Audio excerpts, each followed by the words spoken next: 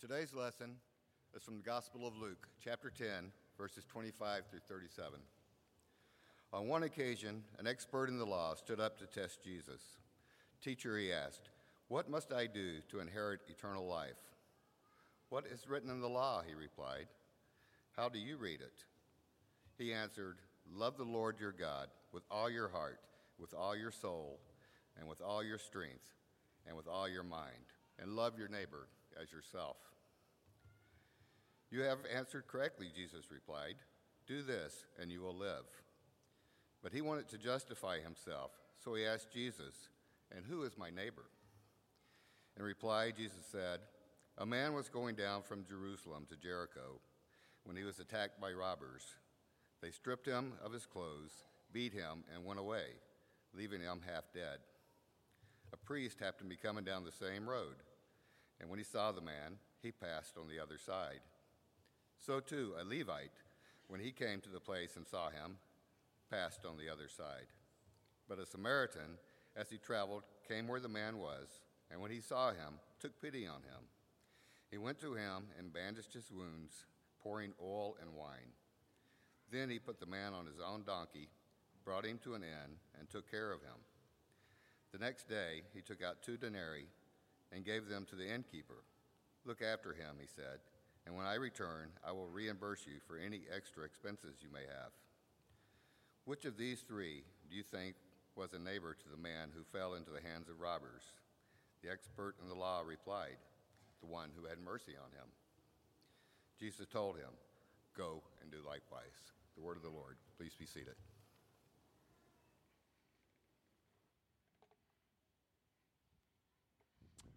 Good morning. I'm Pastor Tim. If we haven't met, welcome to Hallelujah. We're so glad you're all here today. Members, friends, visitors, blessings on your day.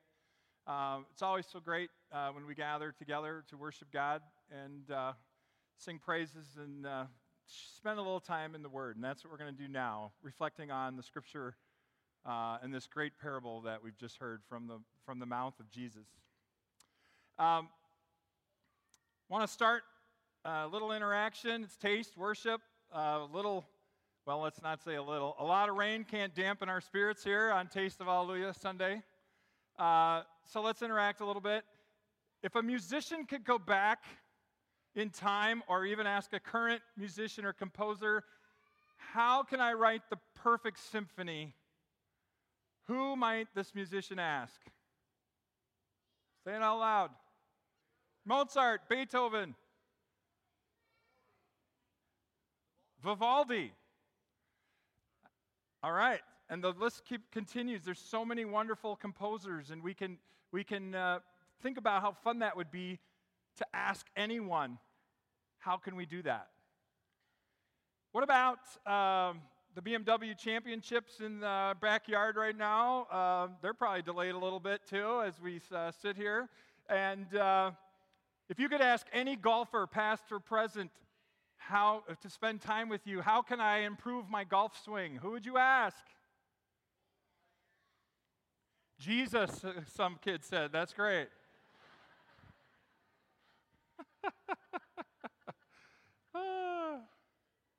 That's good. He did say, "Consider the birdies in the air." Sorry.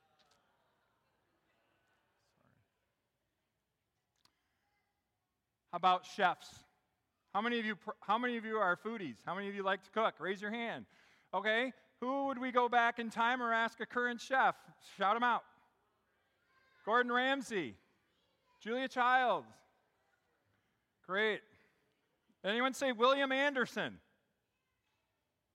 William Anderson? No? William Anderson is the cook who developed the White Castle slider. Thank you very much. That's who I'd ask. How can I make the perfect slider at home? Well, speaking of chefs, Santa brought this to our house this past Christmas. Anyone know the Pioneer Woman? Who knows if I say the Pioneer Woman, who knows what I'm talking about? Her name's Ree Drummond. She married a rancher, and she's this crazy, amazing comfort food cook. And she has this incredible cookbook that we were blessed with, and we now can make some of her recipes. The reason we like her so much is whenever she shares a recipe, Kathy and I always say, I'd eat that. I'd eat that. Because sometimes chefs make really cool things and it's impressive, but we're like, I don't think that's... Everything she makes, fantastico. And I have to say, my favorite so far in this cookbook, Cap'n Crunch chicken strips. Yeah, I said it.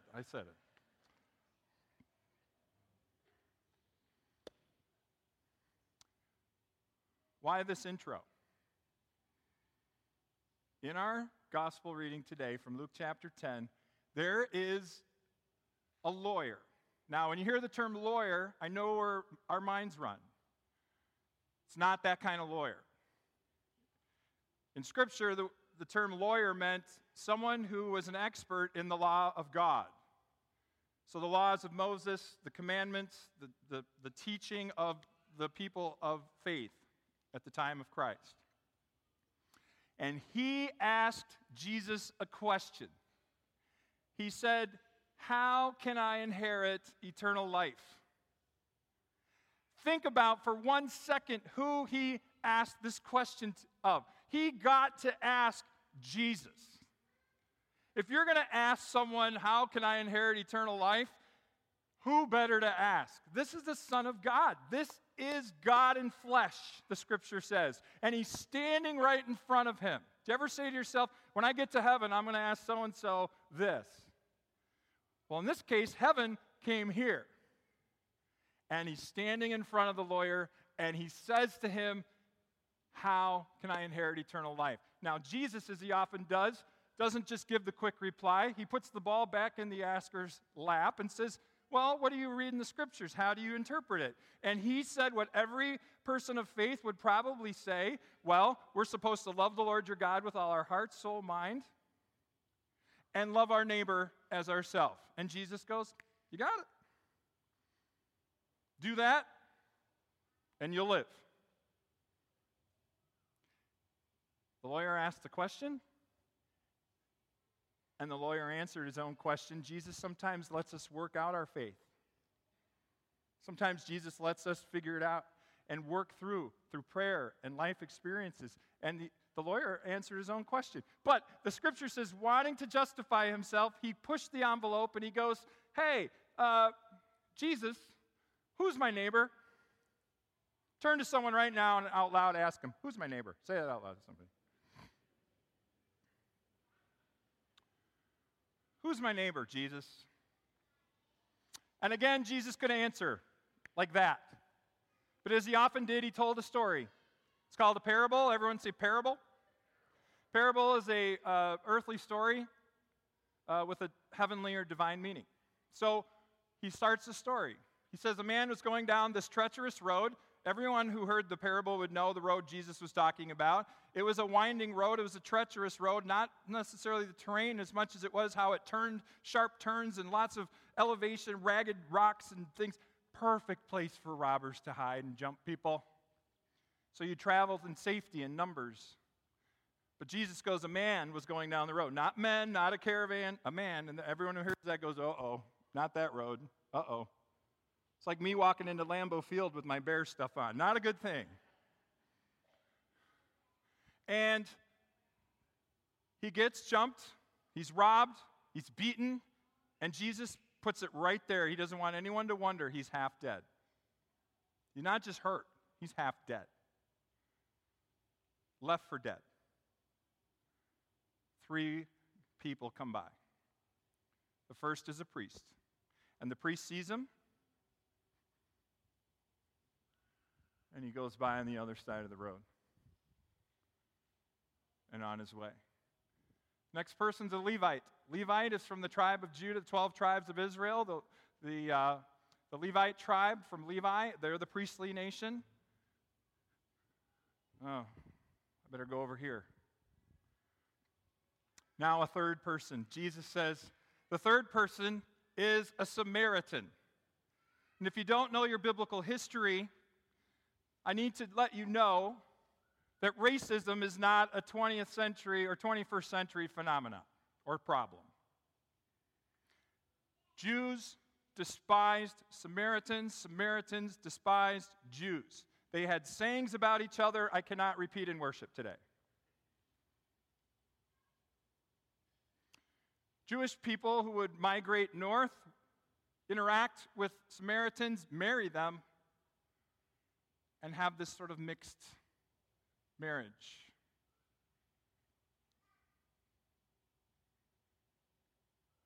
Jesus says a Samaritan is the third person to see this man on the road. And he comes down, he sees him, and he bandages his wounds.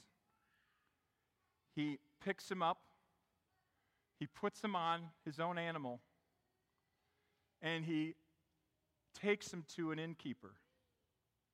And he says to the innkeeper, take care of this man. When I pass back through town, I will pay you whatever I owe you.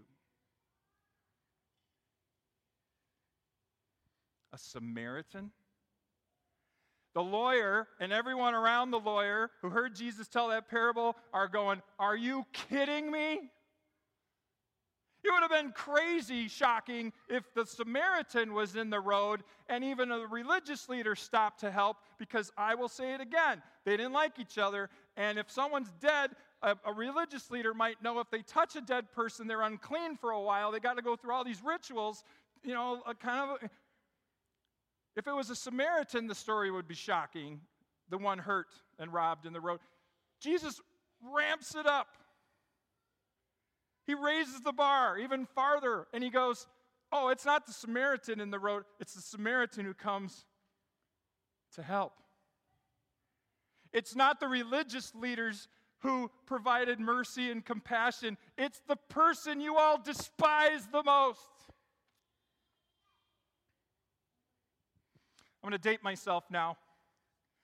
Back in the day, now I'm at the age now where I get to say that. That's getting really scary. Simultaneous with young people calling me sir now in the store. I'm like, when did I become a sir?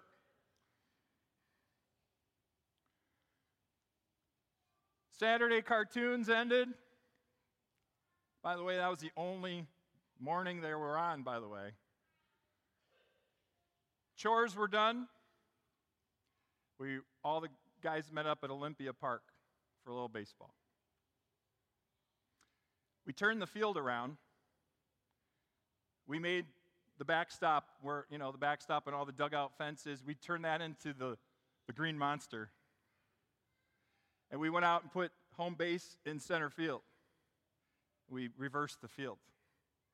And do you know how we pick teams? If you're my age, you know. You use this. Do you know how you do it with this? Who knows how we do this? All right? I need a volunteer. I need a helper. Come on. Come here. All right. Let's give him a hand. Woo! All right. So we're going to be captains, right? You know I'm tossing this to you, and you're going to catch it. Ready? All right. Here we go. Who picks first? He does. Nice job. All right. So now all the guys are standing there, and he and I start picking. I'll take you. Eric's the best fielder. I want Eric. Dave's got the power. You pick Dave. All right. On my team, I guess I'll go to Carl. Carl's not great, but he got good skills. You know, we're moving all around the team, and we're like, okay, we're picking teams, all to say what? And the first takeaway from today's parable, and I'm just going to put it out there for you to think about and pray about. We don't get to pick teams and decide who God loves. We don't get to pick teams as people of faith and say, well, God doesn't love that person or that group of people or people who do that or people who've done that in the past. That's not what we've been talking about in this series, agape love, this divine love of God. It is not a love we can comprehend with our human heart and soul and mind. Because God's love says there are no teams. There are no Samaritans. We don't get to pick who God loves. The answer today to filling in the rest of the sermon title, God's love is ... for all people. Everybody say all people.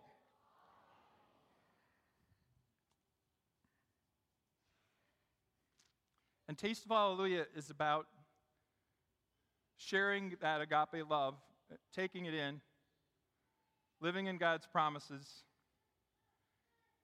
and sharing it with other people. Not picking teams on who gets it. Not deciding, oh, well, I'm okay, I can give God's love to the people I love. That's not how agape love works. Last story, we'll wrap it up. When I was little, we would take the big family truckster. My dad was Clark Griswold, I'm not kidding you. So we'd take the family truckster all the way to Washington from the Midwest. We'd come to Grandma and Grandpa's house. My grandma was the best cook on planet Earth. Does anyone know what I'm talking about with the grandma? Can I get an amen on that? She baked. She was a Norwegian. She made the most incredible food. She passed it on to my mom. It's just amazing, the blessing of that. We'd go to her house, and she had been making, this is the cook who, the meat starts at like 11 in the morning on simmer, right? It's just before the crock pot. It's just on the stove, and it's just simmer. And you know what she'd always do? She'd say, Tim, come here. And she'd pull out the drawer by the stove, and I'd stand up on the drawer, and it hurt my feet. That's part of the memory, is it really hurt my feet. But it was so great that it didn't matter that my feet were dying. I was like, ow, but it didn't matter. Because I'm standing next to Grandma at the stove. She'd take a spoon like this, and she'd go to the corner of the gravy, pour it over all the meat in the pot, and she would take it off the edge where it's just simmering with the little bubbles, and my grandma's gravy, and she'd say to me, do you want to taste?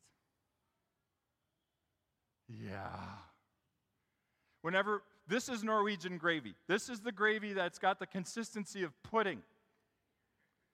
When we'd go out to eat, my grandpa would be sitting nearby, and if the gravy was runny or even normal, he'd lean over to me and go, that's not great. Oh, he'd say, Mike's over here, that's not gravy. That's gravy. You want to taste? Oh, yeah, I want to taste. So good. So good.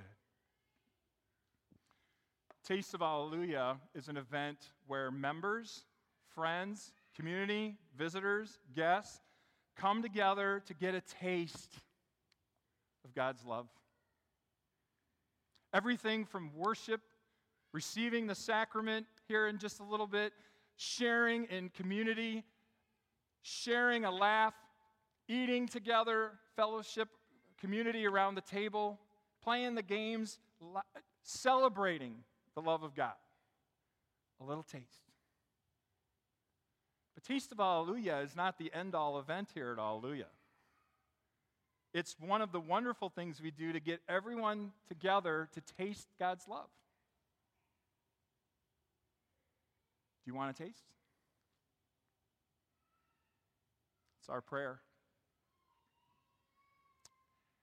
Let me give you a takeaway here to end with, something to pray about, and I'm going to do it with you because, as any of the pastors will tell you, we struggle with some of the same things you do. My takeaway question for you today is this: if you choose to take it on, and you can brush it aside and get back to normal and just, forget I even asked, but it might, like the lawyer in the gospel today, challenge you. In your life, who are the Samaritans? In your life, who would you say are your Samaritans?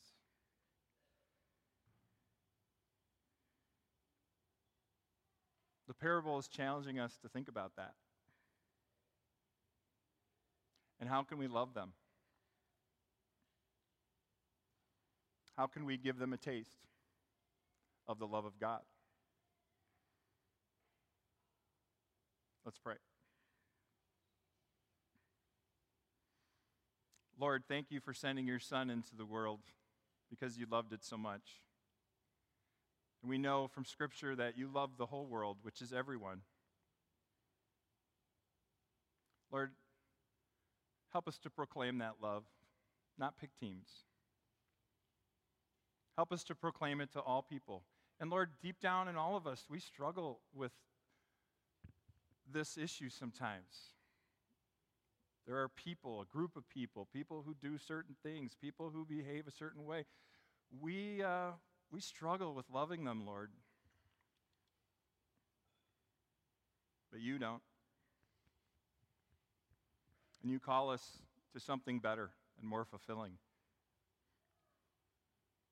which is sharing your love for all people, with everyone we encounter in our life, to offer them a taste of your unconditional love. Lord, send us to do just that. Help us as a church to be just that.